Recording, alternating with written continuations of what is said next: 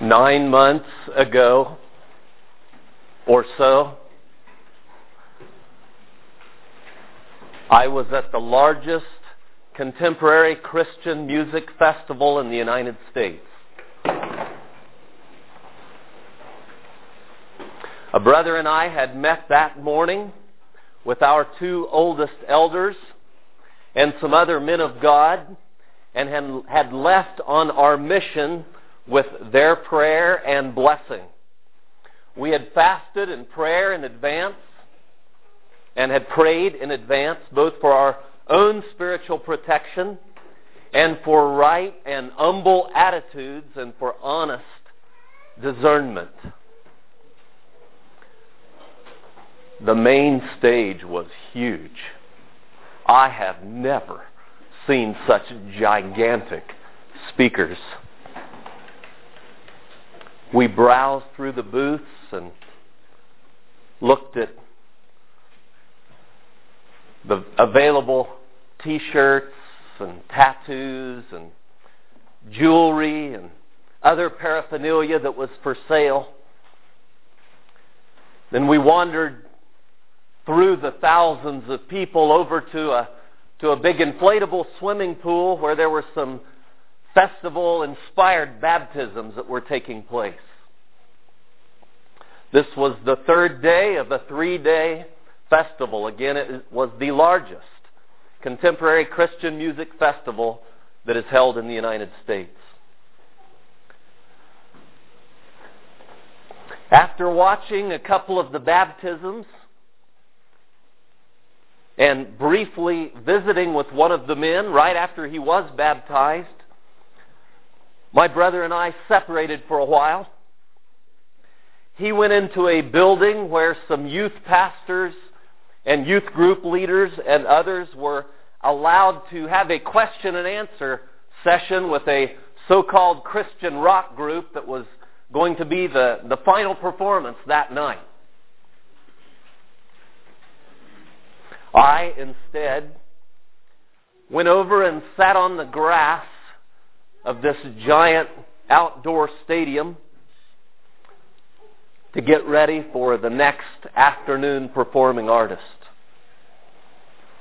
I found a place on the grass among the thousands of people that were sitting or laying, sitting on lawn chairs, laying on towels, or whatever it might be. The sea of skin and flesh and shame between me and the stage was really no different than any other secular summer event that you might find anywhere in the United States. It had no different savor than any other event.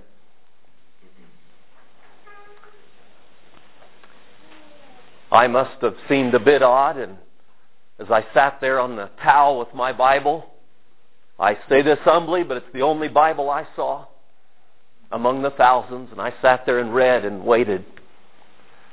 My brother and I must have seemed a bit odd there because more than once through the day I saw people snapping pictures of us and taking videos of us. The MC of the 3-day festival was a nice-looking, charismatic young man who bounded out on the stage as Brandon Heath and his band set up and got ready for their performance. This young MC cried out for a show of hands of any that had been baptized that afternoon, and I looked across and there were several hands that went up. He hollered at the crowd that he hoped that had been a turning point in these folks' lives. And for everyone to give the freshly baptized one a hand of applause, and there were cries and cheers, and there was a hand of applause. And then, just all of this taking place within a few seconds, he yelled into the mic, "Now, how many of you are ready to party down?" There was a huge chorus of yells and screams and hands up in response. And he cried out again, "I said, who's all ready to party down?" screams and shouts erupted even louder with wild excitement. The host cried, "Okay, here's Brandon Heath," and he leaped out of the way off the stage. Immediately, the giant growl of electric guitars and vibrating bass erupted across the acres to overpower the noise of the hungry crowd.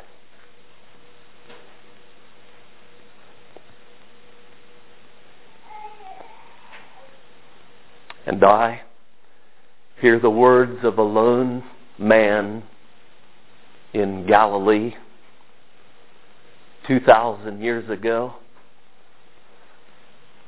as he stood and called out, "If any man will come after me, let him deny himself and take up his cross and follow me. For he that will save his life shall lose it.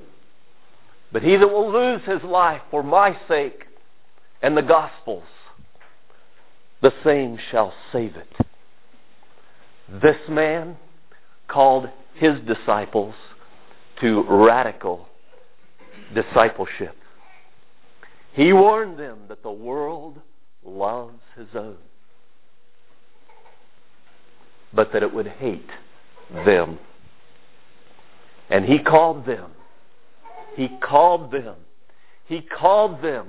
not to party down, but he called them to lay their lives down for the sake of the gospel.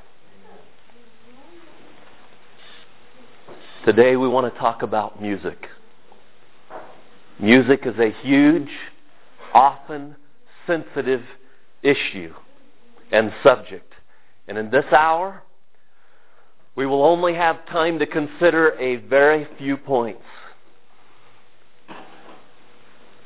I must say, in some ways, I really regret to say that this message will primarily be one of warning, because the reality of the need for warning in 2012 is screaming at us.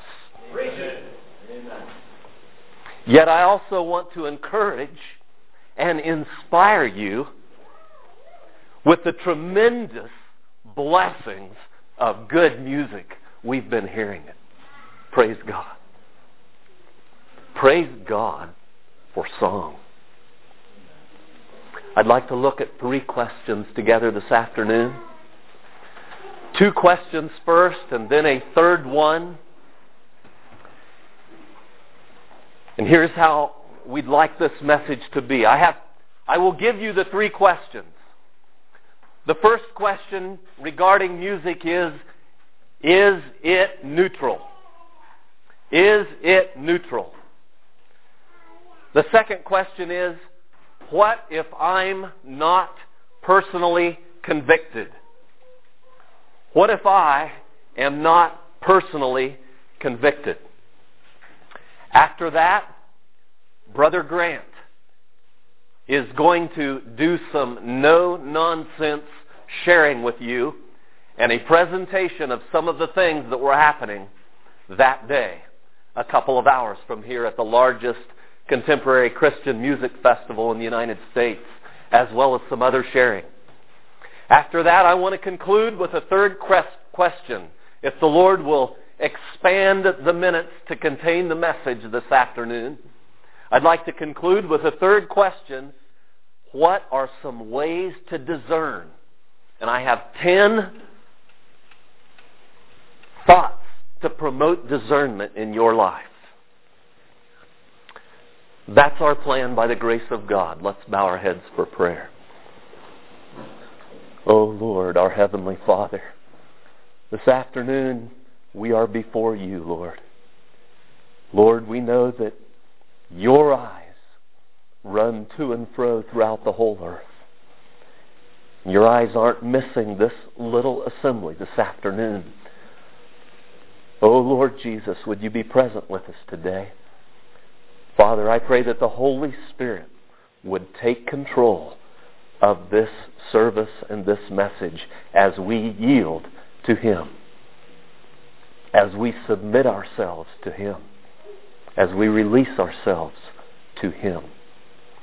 Father, grant grace. I pray for open hearts. I pray that you would tear down any walls that may be even now erecting of prejudice, of fear, of doubt. Father, would you just tear those down in my heart and in the heart of each one and speak to us, Father, from wisdom and experience and from your word. We commit this time to you in Jesus' name. Amen. I'd like you to consider quickly a scripture. I'm not going to turn to it right now, but it's in Psalm 24. You can look at it if you want. And I'm just going to quote a couple of verses. Starts about the third or fourth verse, that it asks this question. The writer of the psalm says, "Who shall ascend to the hill of the Lord? And who shall stand in His holy place?" And he answers that question. He said, "It's he that has clean hands and a pure heart, who hath not lifted up his soul unto vanity or sworn deceitfully.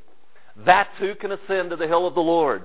And I trust this week, as we have met together, our desire, each one of us, whether old or young, is to ascend to the hill of the Lord. Our Lord Jesus really ascended to that ultimate hill of the Lord when He climbed and bore that cross up Calvary's mountain, that ultimate hill, the hill of the skull, and died on the cross for each one of us. And He's inviting us to lay down our lives for Him. But as we consider this area of music, we want to consider, who shall ascend to the hill of the Lord? Who shall ascend to the stage of the Lord? Who shall ascend? It's he that has clean hands and a pure heart, who has not lifted up his soul to vanity, or who has not sworn deceitfully. I want to remind you of two men who came to an altar of sacrifice. Two men who were there as appointees of God.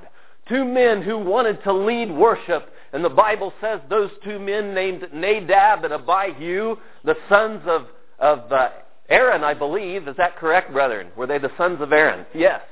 These two men in the priesthood, they came and they offered strange fire upon the altar of the Lord. God had prescribed His worship. And I just want to offer this caution as we begin the message this afternoon, that those two men who thought they would lead some worship in Israel offered strange fire upon the Lord, and they died there before the Lord. God smote those men dead. Those men didn't have clean hands and a pure heart. They thought they'd bring some of their own offerings and blend it in with God's worship, and they died there before the Lord. Question number one this afternoon, as we spend some time in consideration of this message. Question number one, is it neutral? Is music a neutral issue?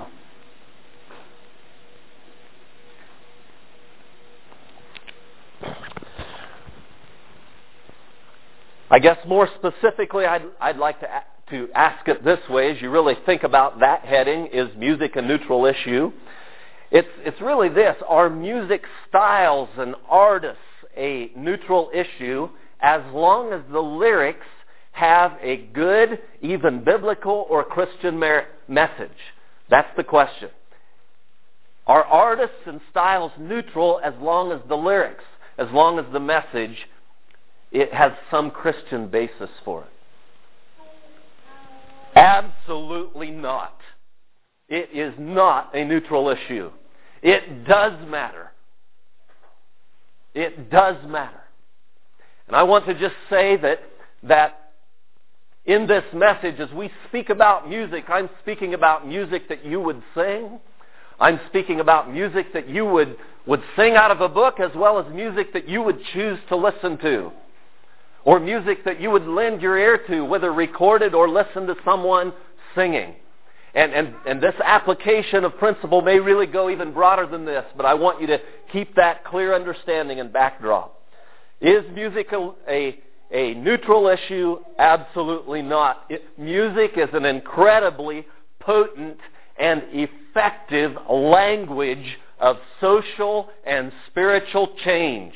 I want you to get that. Music is an incredibly potent and very effective language for social and spiritual change. There's a quote that's attributed to Plato, and it's probably was actually written by a man by the name of Andrew Fletcher. You can often read quotes of Fletcher from hundreds of years back, but he was probably quoting some writings of Plato when he said this: "Let me make the songs or the ballads of a nation, and I care not who writes its laws." Let that sink in a little bit. Fletcher, probably quoting the philosopher Plato, who was a very wise man, he missed it, but he did have a lot of earthly wisdom. He knew what he was talking about. He said, give me the music, give me the songs, give me the ballads, you let me write them for a nation, and I don't care who writes its laws. Do you understand what he was saying? He was saying there is so much control in the song of a nation that I will divert an entire population just by their song. Is it neutral? Absolutely not. Music has power. It is not neutral. You've probably seen pictures or read about or observed or seen a video sometime, or maybe some of you have actually witnessed this over in Eastern countries where a snake charmer would charm a king cobra, a poisonous snake, with music and with movement. Music has power. Some of you have worked in dairy barns or other livestock applications where many people, and I've seen this myself, will play music because it has an effect. Music's powerful.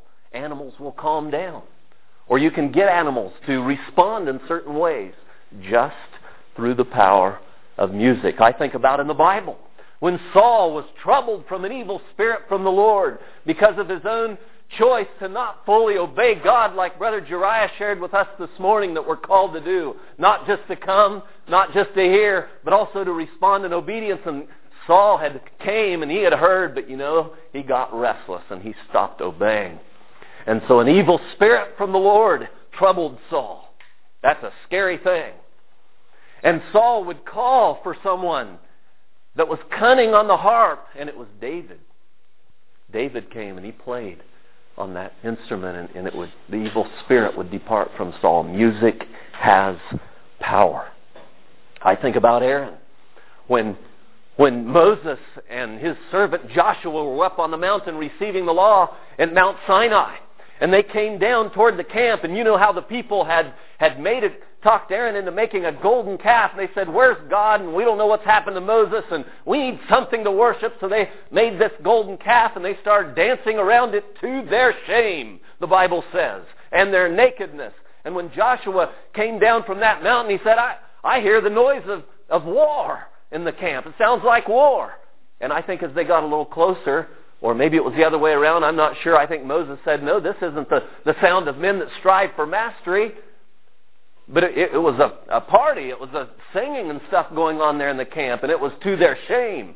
And I'll tell you, some of the music that is called Christian does sound like war. Amen. But they were dancing around this golden calf to their shame. Music has power. I'll tell you, Aaron had organized a little worship team there to kind of get Israel stirred up again and get their spirits back up again because their hearts had departed from the Lord. And they were dancing around to their own shame.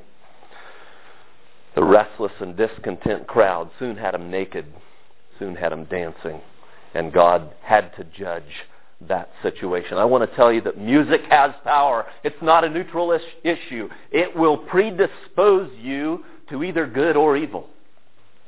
Music has the power of predisposition. I have personally heard testimonies. Some years back, I had a number of different young men that worked under my management, as I would be involved in hiring them, perhaps 20 or 30 different young men. I didn't ask all of them, but as I had opportunity and we would go on jobs, I would ask some of these younger men some standard questions. Maybe some of you even had these questions, but I can remember specifically asking them, okay, when we'd get quite a ways away from town and we're driving maybe on a 3 or 4 hour drive and begin to communicate and the walls would begin to drop down, I'd say, what are your struggles?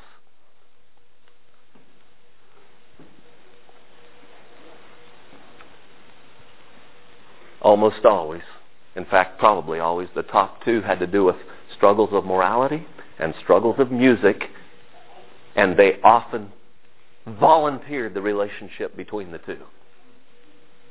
Volunteered the relationship between the two. I remember a young man telling me, I just kind of like soft stuff, not real hard. Some of it's even Christian, some's not, just kind of soft rock, but it just kind of, I'll admit, it just kind of makes me kind of relaxed, and I probably do things that I wouldn't do otherwise. I don't know how many testimonies I've heard like that. Music has power. It predisposes to good or evil. There's lots of testimony. I bet there's testimony for that right here in this room.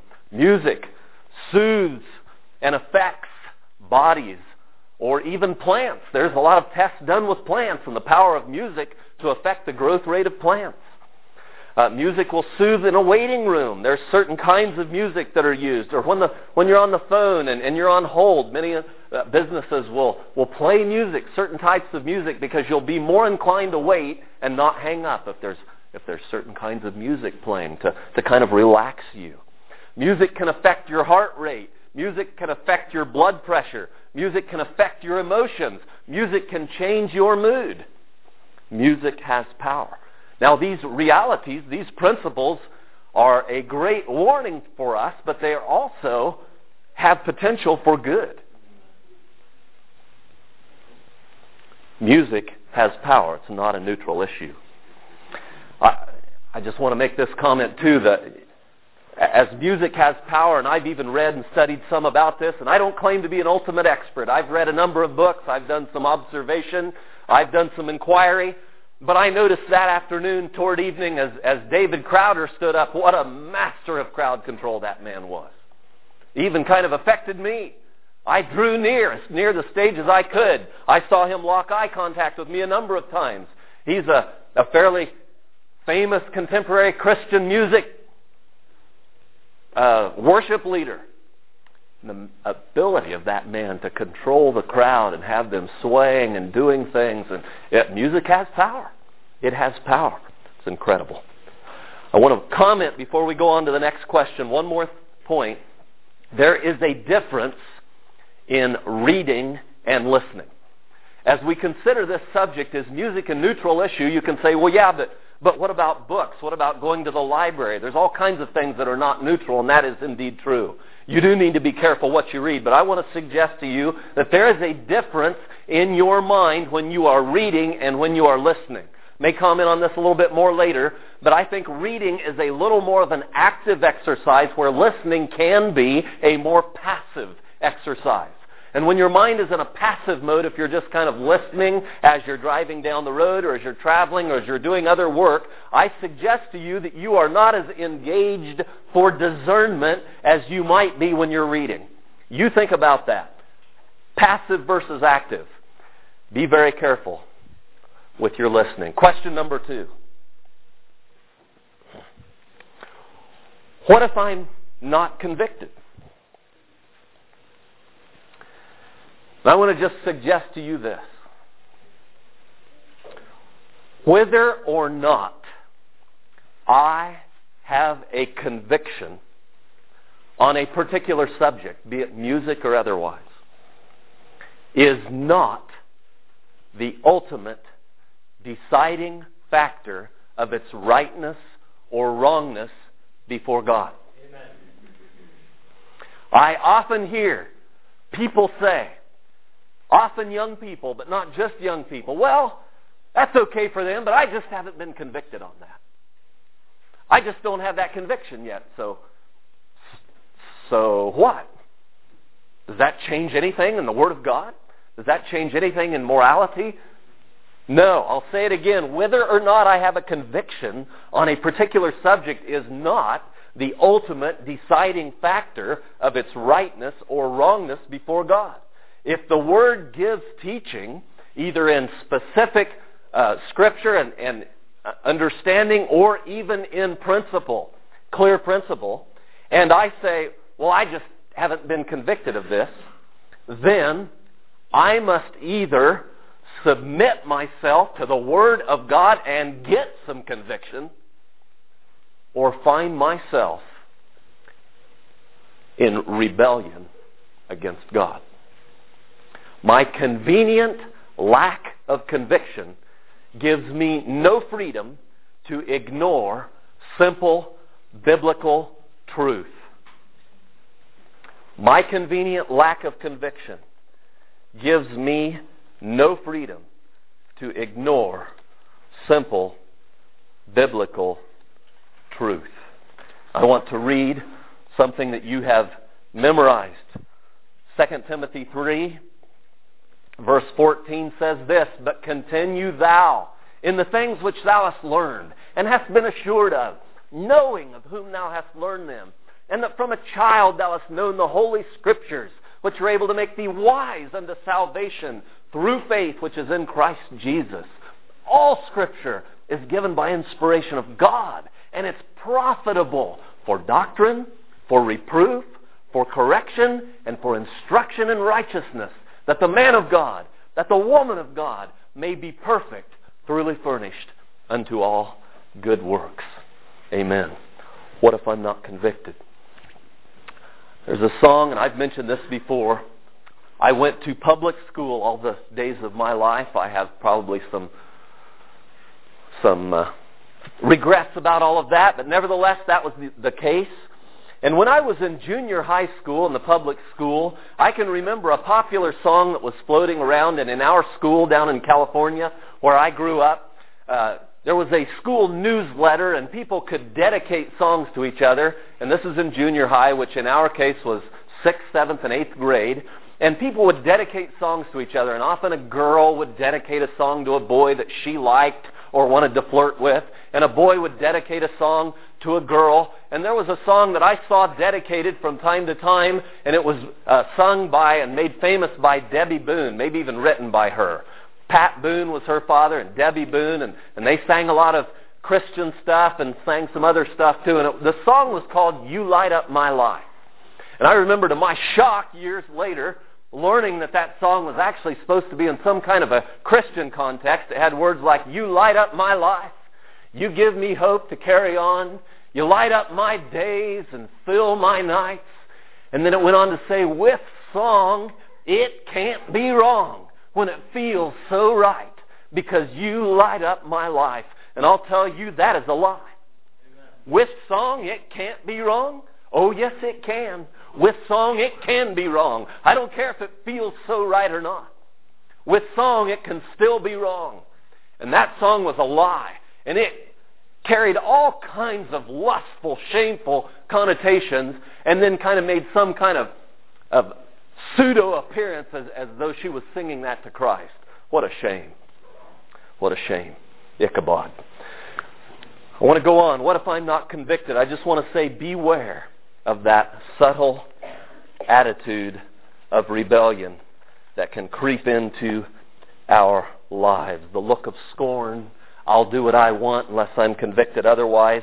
I'll tell you, if you allow that attitude, and I encourage you to share this with your friends. I know I'm speaking strongly, and I really believe you have open hearts. I'm trying not to speak at you. If you'll just join me in this message. It is something I'm passionate about, because I don't want you to be sold cheap.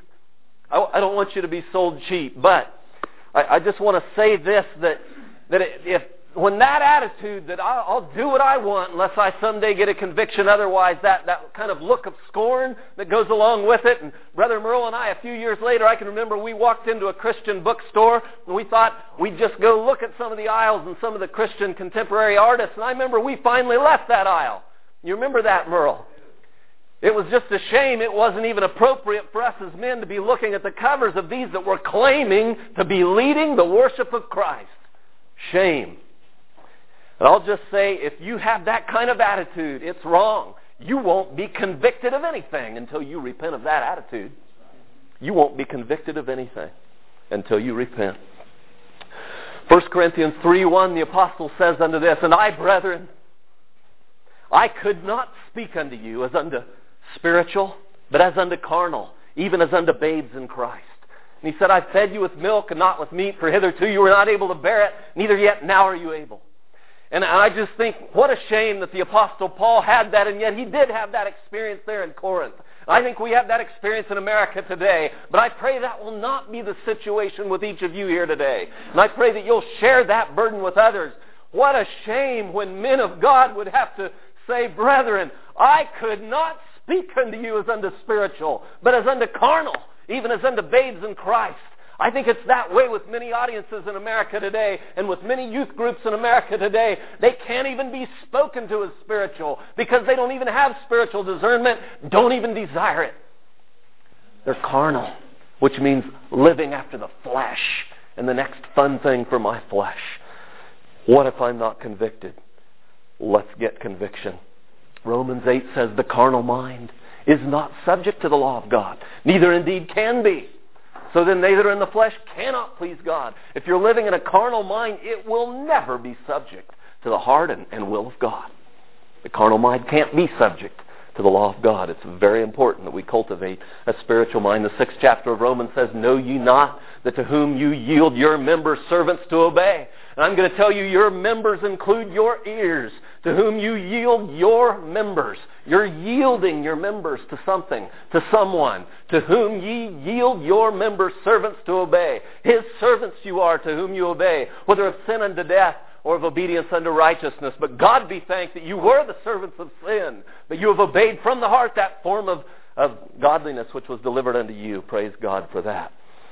I'll just say, when you start with a what's wrong with it attitude, you are starting down the slippery slope of compromise. Discipline your heart to ask, what's right with it? What is right with this? Not just what's wrong with it. We need both. I want to leave you the lesson of Eve, a closer look of that beautiful fleshly fruit that was just desired to make her like God and to make her wise. And it was just appealing to the eyes, and she finally took of that fruit. I'll tell you, it's that way with compromising music. A closer look, a closer look, a closer look. I tell you today that if it looks, if it sounds, if it smells, if it feels like the world, don't be deceived. I don't care what they call it. It's of the world.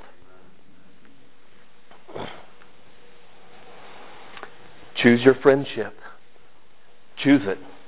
Choose your friendship. The Bible makes it clear. You won't be a friend of both. You won't be a friend of the world and a friend of God. You won't be a friend of both. We must allow the exhortation. I just want to say to you, brothers and sisters, the apostle said one time, I beseech you, brethren, suffer the word of exhortation. That means allow it. Permit me to exhort you today with fervency. Suffer the word of exhortation. Get some conviction, or this contemporary Christian compromising culture will lead you around like a little puppy. I want to say as I conclude this, and Grant, I'm just about ready for you in about 30 seconds. I want you to note, not just any conviction. Get this. Not just any conviction, and not just running away from everything in order to avoid anything. That's not discernment. Doesn't mean just, well, I'll just avoid everything so I don't possibly get tangled up with anything. That's not discernment. No, we're called to be discerning. Wise, balanced, Bible-based conviction. Brother Grant. Who wants to join in allowing us to be exhorted? I will be willing to join in that as well. I was quite shocked myself at a lot of things we saw, but Joe brought out something. He mentioned the Dave Crowder band. I just want you to know that as he manipulated the crowd, there was one main focal point that he was manipulating the crowd towards, and it was the next band after him on stage, which was the last band of this whole 4-day event. And I'm going to show you 2 clips of this band.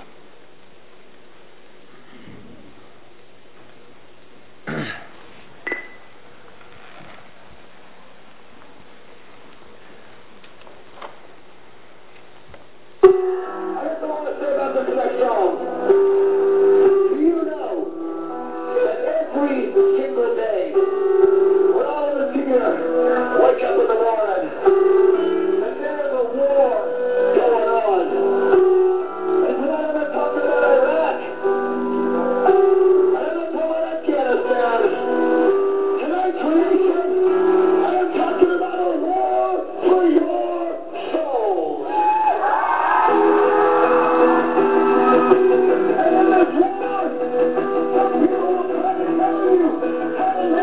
And in this war, some people will try to tell you how to live and how to think. They'll tell you what you can and what you cannot believe in if you want to fit in. And I don't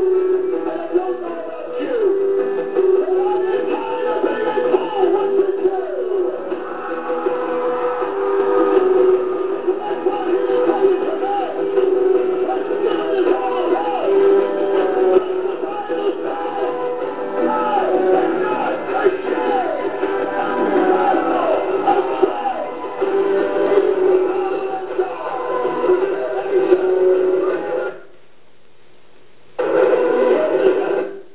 Christ. Shoot. Notice all the hand signals. I don't care what they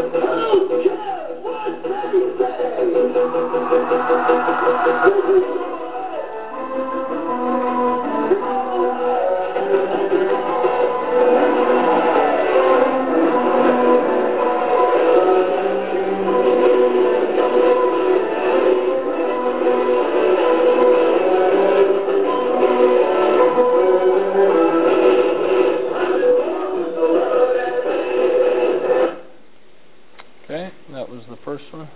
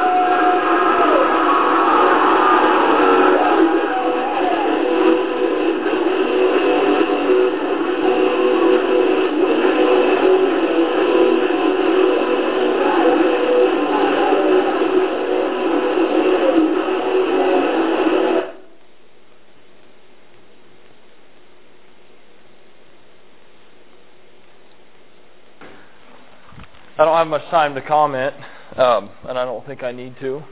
I just want you to know that as you turn on contemporary Christian music, and most of it's not going to be near that hard, I'm going to guess, and probably my guess is right. Everyone that was on that stage just a few hours earlier would have probably been, quote, okay. Can a fountain send forth both sweet water and bitter? Answer the question in your heart. I'm going to read to you the words that he spoke in that opening because I want to get it well documented. He says, hey, how you guys feeling out there? You know that every single day when each of you wake up in the morning, there is a war going on. And I'm not talking about Afghanistan, and I'm not talking about Iraq. I'm talking about a war for your souls. He says, in this war, some people will try to tell you how to live and how to think. They will tell you what you can and cannot believe in if you want to fit in. And I don't know about you, but I am tired of being told what to do. See anything wrong with that statement? He says, here's what Skillet is all about. Because the Bible says, I am not ashamed of the gospel of Christ. It is the power of God to salvation. And here is my question for you. Who cares what they say? This is your life. Is that the truth? Do you own your life?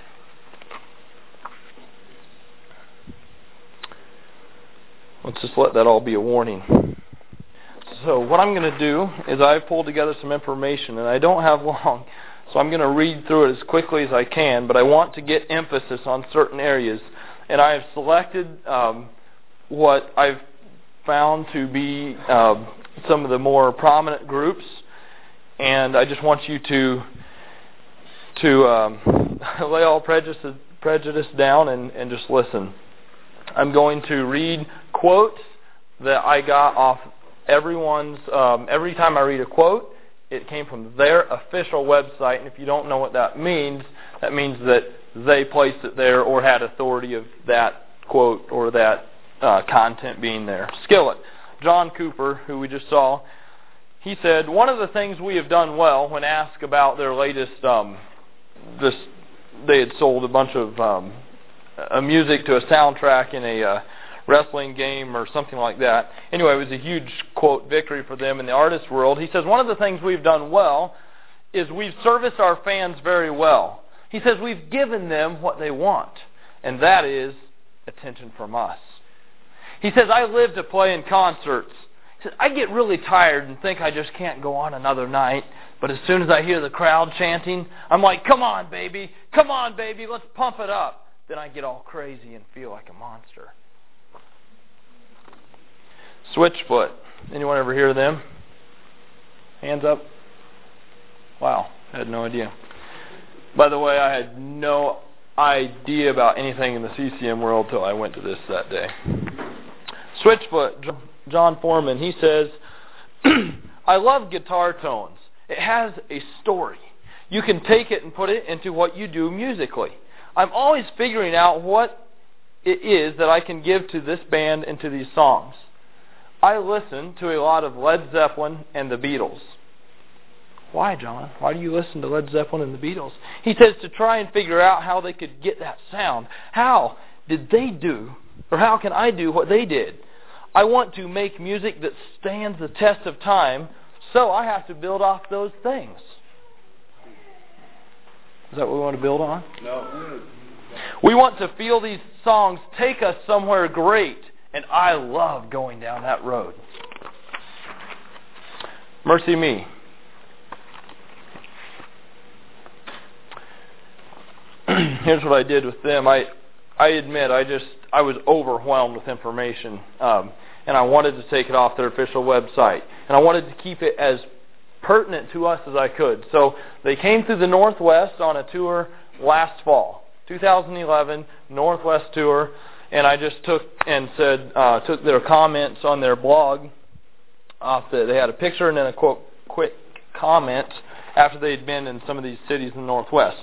Dang, Boise, what a fun show. You guys were rowdy tonight. We got up at 3 this morning to get here, and you guys brought energy. Thanks for hanging out with us tonight. I realize that we haven't really shared the set list from this tour, so I think it's time to do that, etc. There's some other things. So tonight, Portland was so awesome, we decided to do a little something special. The first ever Mercy Me choreographed stage moves for our song Move. That's right, Portland. You guys bring out the best in us, and tonight our best was a few spectacular dance moves. Sensual? Thanks for being so amazing tonight, Portland. You're one of our favorite places to come, and tonight you proved why. Seattle. You guys were great tonight. You deserve 2 pictures. Look at all you people. There's tons of you. What a blast. You guys were easily the loudest crowd of the tour so far. It goes on and says, Spokane, you've got your work cut out for you tomorrow. Seattle will definitely be back next year. We love your town, and we love you. I don't know, just discern. This is just stuff off their website. Spokane, what can we say? You guys were awesome. I know it seems like every night we're getting on here and saying that the crowd was awesome and we had a blast in your town, but Spokane, tonight the crowd was awesome and we had a blast in your town. Seriously though, what an amazing crowd. We intentionally saved these last 2 weeks for the end because we knew you guys would be nuts, and you have not disappointed. These past few shows have been absolutely insane, and we can't wait to wrap this thing up with California next week. Jars of Clay. Anybody? He says in an interview, responding to a question about the relative subtle religious. Okay. Sorry, some of this stuff. In an interview responding to a question about the relatively subtle religious content of their music. So they don't even have that much religious content in their music, obviously. Hazeltine says, our songs are not really there to explain our faith, but are written about our life that is affected by our faith. Hazeltine explained the decision to shy away from traditional religious language as a conscious one. So he makes a conscious effort to stray away from the traditional religious language.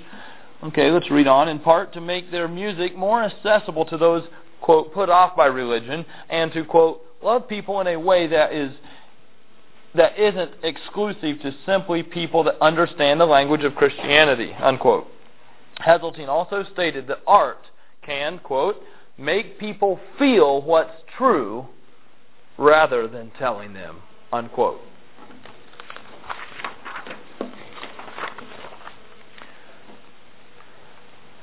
Casting Crowns. On their official website, they ask, who is your favorite superhero, Mark? He says, man, that's a tough one. Superman, Spider-Man, Wolverine, Batman, Iron Man, and Captain America, all for different reasons. Got a question. Do you remember, I know I've read a lot of quotes, do you remember what Switchfoot said? They said they listened to a lot of Led Zeppelin and the Beatles. So Mark Hall, Casting Crowns. Question, who is your current favorite musical artist group? Switchfoot, Jars of Clay. Third Day, Toby Mac, Lecrae. He says, I'm bad at favorites.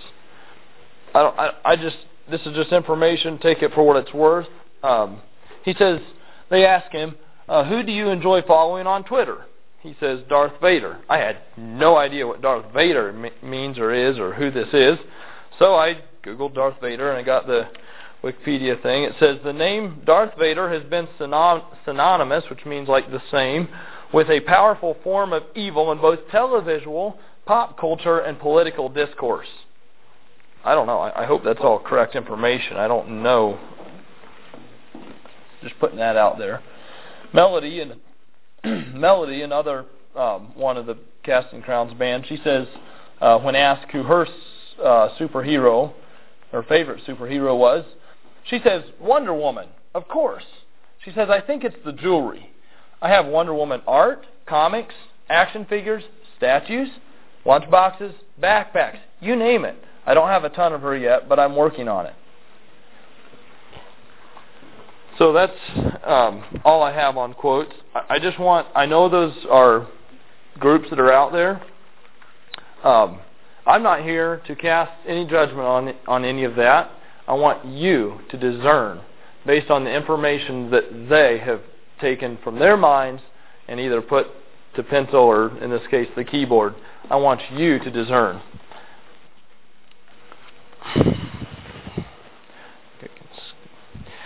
Okay, so I've been visiting with some young folks here and there about this, and I visited with a couple young brothers, and I'm not having time to read everything, but the last thing they told me says that they did note they had always thought it interesting that the intros on the songs played on K-Love sounded just like secular rock. They, neither one, had been involved with CCM at all. They were closer to 30 years of age, and they just hadn't been around it. But they had both spent a lot of time in secular rock back in the earlier days.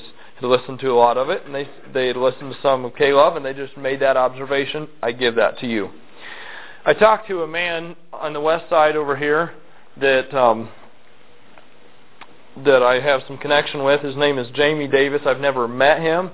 I've just seen him in a documentary, some of this type of thing.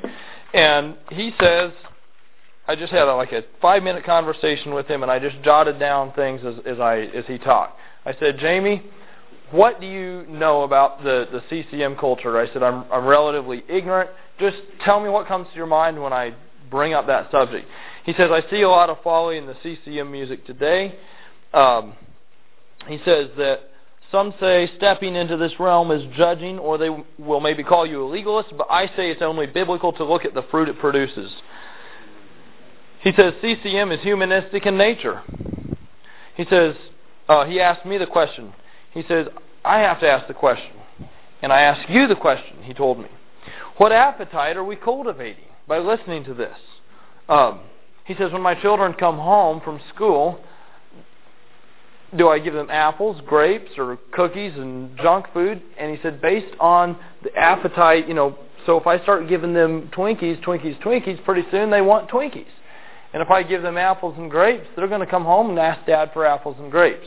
Just a simple analogy, but one that works. He says, are we cultivating, and I just wrote down what he said, John MacArthur, A.W. Tozer, etc., or CCM artists and everything with that. It will make a difference by what we desire based on what we cultivate in our appetites. Lastly, he says there's no defined differences in the CCM as there is in the music of the world. Jamie Davis told me that he was raised a pagan over here on the west side and knew nothing about Christ until his early teenage years and was saved, became a youth pastor in a big church over here on the west side, and through reading the Word of God only, the Scriptures, finally came to a conclusion that what he was doing had no biblical basis whatsoever. And he was leading things like what we just saw. And recently has came out, and he says, there's nothing wrong with teaching youth, but it needs to be doctrine. He says, I can have youth into my home. I can teach them how to be a godly parent. I can teach them how to be a godly husband. And I can teach them doctrine. He said, right now we're going through Titus. He says, we don't need this to teach us doctrine. This will not teach us doctrine. It will teach us things contrary to doctrine. And it's his comments. Now remember, we're not trying to bash all over things. We're trying to seek the high calling in Christ Jesus. Today that is the goal, is the high calling. Remember in Matthew 7 it says, not everyone who says unto me, Lord, Lord, shall inherit the kingdom of heaven. There will be many, the Bible says in that day, that will say, Lord, we've prophesied in your name. We have cast out devils in your name. We've done many wonderful works in your name. And Jesus will look at them and tell them, depart from me, ye that work iniquity. I never knew you. And today I just want those verses to sink deep into us and realize in this context there will be many. And you know what that does to me? It sobers me very greatly, because that means if youth here, and if I am claiming to do many wonderful works in Christ's name, if I am claiming to dispel the powers of darkness with the power of light, and if I am claiming to prophesy in the name of Jesus Christ, that puts me in that category. That puts me in a reason to say, wait a minute. I see that as a great reason to stand back and have a time of self-examination. Lord, am I in that category? That's the first thing that those verses make me do. Examine myself. And secondly, it is a stark reality that tells me I must discern all things that have the Christian label on it, because many will say and few will do. Examine yourself.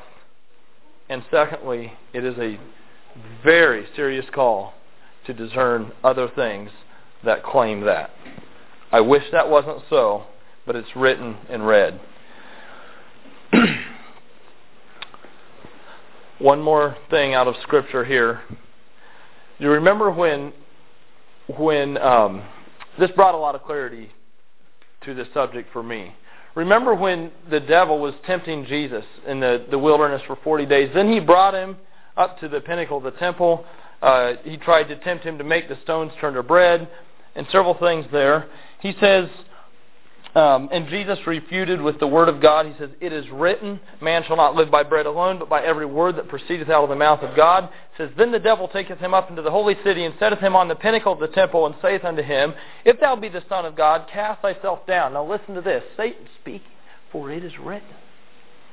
For it is written. You think Satan knows Scripture?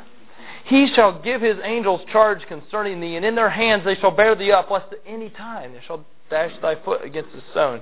Jesus said, it is written, thou shalt not tempt the Lord thy God.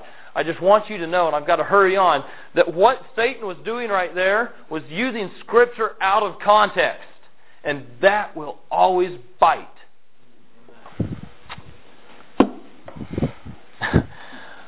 One day deep in the forest of Canada, there was a group of wolves looking for a meal. It had been a while, and they were ready to kill.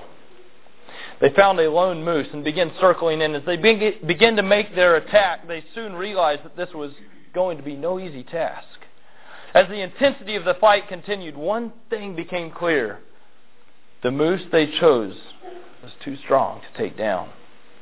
Licking their wounds, they retreated into the forests to continue on their search a little more careful. It didn't take long till they located a somewhat sickly moose. The wolves moved in, made their attack, and within moments were enjoying their fresh kill. In Acts chapter 20, Paul is leaving the Ephesian elders there, and he warns them, he tells them, he prophesies of some things to come. And he says, "For I know this, that after my departing shall grievous wolves enter in among you, not sparing the flock." And he says he warned them with many tears about these things. And I must warn you today, the wolves are closing in. And if you have been substituting anything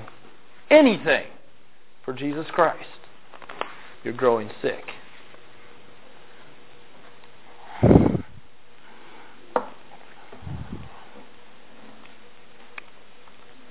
And the cost for being spiritually sick will be the death cry as the grievous wolves bring you down.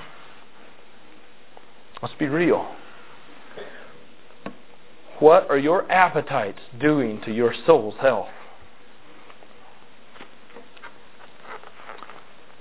I want the best for all of you. I love you. I commend you to God. I want you to prove these things. We'll just have a little time to lay it before you, and that's it. God bless you.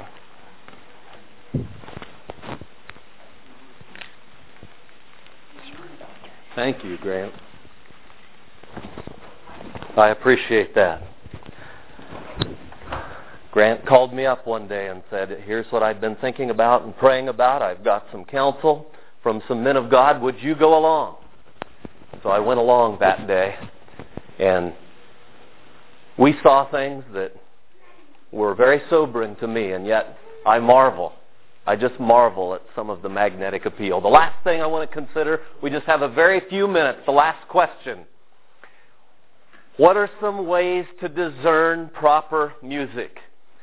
The apostle, writing to the church at Thessalonians, says this in 1 Thessalonians 5, "Prove all things. Hold fast to that which is good." So I invite you, any one of you that are here today, or any of you that listen to this in the future, prove all things. Are you proving what you're doing? Are you testing it? Are you discerning it? That's what it means. Test it and then hold fast only, I will say, to that which is good. The apostle said in Philippians 1, 9 and 10, he says, Paul pled with that church there. He said that our love may abound. He pled with them that their love would abound yet more and more in knowledge and in all judgment. He says that you may approve things that are what? Excellent. Not mediocre, not okay, not so-so, not kind of cool, but I'm not too sure. No, that you may approve things that are excellent, that you may be sincere and without offense until the day of Jesus Christ, being filled with the fruits of righteousness, which are by Jesus Christ unto the glory and praise of God. Number one, call on the Father. Call on the Father. That means prayer. If your music won't stand humble, fervent prayer, get rid of it. Don't sing it. Don't participate in it. 1 Peter 1 says this, "If you call on the Father, who without respect of persons judges according to every man's work, pass the time of your sojourning here in fear. For as much as you know that you were not redeemed with corruptible things as silver and gold from your vain conversation received by tradition from your fathers, but with the precious blood of Christ, as of a lamb without blemish and without spot. If you call on the Father, remember, without respect of persons, He judges according to every man's work. And that goes for singers, and it goes for songs as well. Call on the Father. Number 2, commune with Christ. Commune with Christ as we commune and fellowship with our Lord Jesus. You can ask that question that many believers have asked down through the years. How would Jesus feel about this? What would Jesus do? Lord Jesus, does this invite your presence? Lord Jesus, why do I feel so distant from you? Commune with Christ. It is so critical to our discernment. Number 3, check the fountain. Check the fountain. Grant's already mentioned that. James 2 says this. It asks this question, speaking about the tongue, which is used for speaking and singing and all kinds of other things. Check the fountain. James says, doth a fountain send forth at the same place sweet water and bitter? So can no fountain yield both salt water and fresh. He goes on and says, can a fig tree, my brethren, bear olive berries? Either a vine figs? So can no fountain yield both salt water and fresh. Check the fountain. And I want to mention to you, as you think about things like K-Love and other things, think of that for once as a fountain. You turn that on, you're turning on a fountain. And I want to ask you, is it a reliable fountain? Would you go up and drink out of a fountain that sometimes gives sweet water and sometimes gives salt water? Would you drink out of that kind of fountain? Can you trust that kind of fountain? Check the fountain. Number 4, careful Bible study. Careful Bible study. Jesus said, the words that I speak unto you, they are spirit and they are life. Are you getting the spirit and life of the Word of God? Discern by the Word of God. It is critical to our stability, to our walking in light in these last days. It always has been. But if it ever has been, surely it is in these last days when, as you've quoted, perilous times, Paul prophesied, would come. And they're here upon us. You must have the discernment of the Word of God. Careful Bible study. Number 5, crave good counsel. Crave good counsel. The book of Proverbs says, if you want to be wise, it says this: hear counsel and receive instruction, that thou mayest be wise in thy latter end. How many of you want to be wise in your latter end? When you get older, when you have children coming on, if God grants that in your life, when you begin to face greater obstacles than you ever imagined possible in your middle-aged years, do you want to be wise in your latter end? Hear counsel and receive instruction, that thou mayest be wise in thy latter end. So number 5, in this subject as well as many others, is crave good counsel. Number 6, circumspection. Circumspection. In Ephesians 5, we read these words: see then that you walk circumspectly, not as fools, but as wise, redeeming the time, because the days are evil. Circumspect. That's a combination of 2 words. Circum has to do with a circle or with a circumference. It's all around. Spect has to do with spection or spectacles or looking. So it means looking all around very carefully.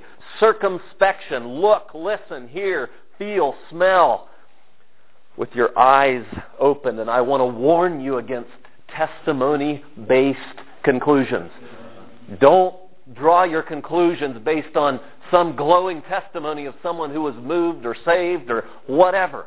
I'm not going to limit God. He can do what He wants, but it is never safe to base doctrine on someone's glowing testimony or choices. Number 7, cultivate your appetite. Cultivate your appetite for things that are good. You are doing this. In fact, I suggest to you that everyone is doing this. We are all cultivating our appetite. Grant spoke of that quote from this pastor over in Tacoma, the youth pastor who's just leaving the whole scene. He said, it isn't working. The fruit isn't manifesting itself like I thought it would and should. I'm quitting. I'm doing something different. I'm going a different direction. God bless him. Cultivate your appetite for something good. Your appetite can be cultivated for good things and for bad things. You can learn to like things by trying and tasting. And I've shared so many times, I hate to share it one more time, that I learned to like coffee by drinking out of my mother's cup of coffee. I cultivated that appetite. And now I like coffee. You will cultivate your appetite for something. Number 8, catch creep. Catch creep. Here's what I mean by that. Creeping compromise. It's drift. It's erosion. Catch creep. It happens. I don't know how many of you have noticed the white carnations that used to be white out on the tables out here. I brought some bundles of carnations to this Bible school for this purpose of illustration. You will begin to be affected by the environment that you place yourself in. All those carnations were white to start with, but I clipped them off and I put in one jar yellow food coloring, and in another jar blue food coloring, and in another jar red food coloring, and in another jar lavender food coloring. And you look at those flowers. I couldn't believe, I thought the test would take all week. By the next morning they were already turning color. And I suggest to you, you're starting to turn color too. You're turning color. You're turning the color of your environment. Don't think you'll beat it. Don't think your children will beat it. Only by the grace of God. We are called to be a light to the world, but be careful. Be careful. Catch creep. Catch the drift and the creeping compromise of my convictions as I slowly begin to cultivate my appetite. Do you know, I can't hardly believe I can say this, but I am going to say this. As I sat there that afternoon at that CCM concert and listened to a number of different bands and all of that, I marveled, as much as my spirit was grieved. There was a side of me that I have just enough curiosity and just enough fascination and just enough interest in music that I remember at one point having a flicker of thought, if I was around this too long, I could see how certain aspects of it could begin to be a little bit magnetic to me. At 47 years old, never having loved all of that, growing up singing godly Christian hymns, but I still say you will be affected by your environment.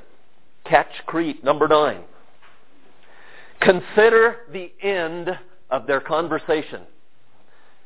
Hebrews 13 speaks about leaders, those who you allow to lead and influence your spiritual life. It says, remember them that have the rule over you have spoken unto you the word of God. And I suggest to you the principle applies to those who have sung to you some aspect of the word of God or some, quote, Christian spiritual principle. Consider the end of their conversation. It says, remember them who have spoken unto you the word of God, considering the end of their conversation. And that means think about the long-term effect of their lifestyle. As you choose those that you would allow to influence your life or your friends or your children, consider the end of their conversation. If you want to be wise in your latter end, you better consider the end of their conversation, of their manner of living. What is the fruit? What is the result of that? Consider the end of their conversation. And number 10, I just have the word charisma. Charisma. That is the Greek word that is in 1 John translated anointing or unction of the Holy Spirit. You have an anointing from the Holy One, and you know all things, John says. That word is charisma, C-R-I-S-M-A in Greek, or the English rendering of the Greek. And I just want to say we're still hearing this week, you have been given the Holy Spirit. Walk in the Spirit. Be filled with the Spirit.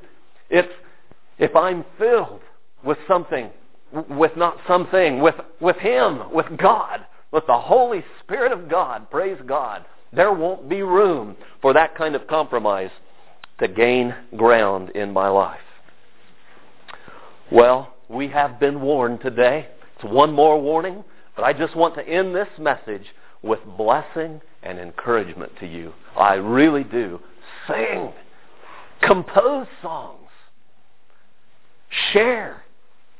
The apostle says to the church at Colossae, singing, he says, let the word of Christ dwell in you richly with all wisdom, teaching and admonishing one another in psalms and hymns and spiritual songs, singing with grace in your hearts to the Lord.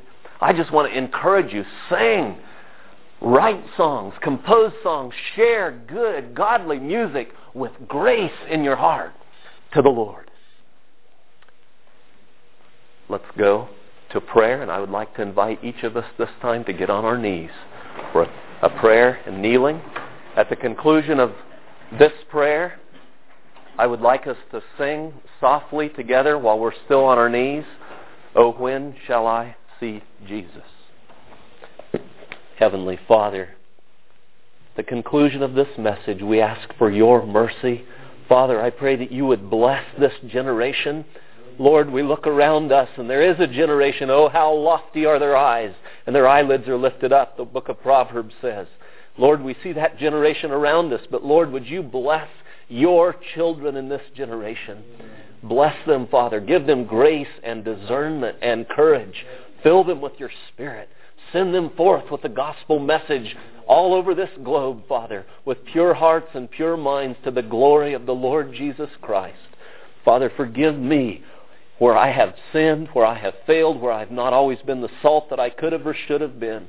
But Father, have mercy, and I pray that you would correct anything that is not right or accurate, Lord. I pray that you would give discernment, that you would cause everyone who listens to this message to suffer the word of exhortation, Lord. In Jesus' name, amen.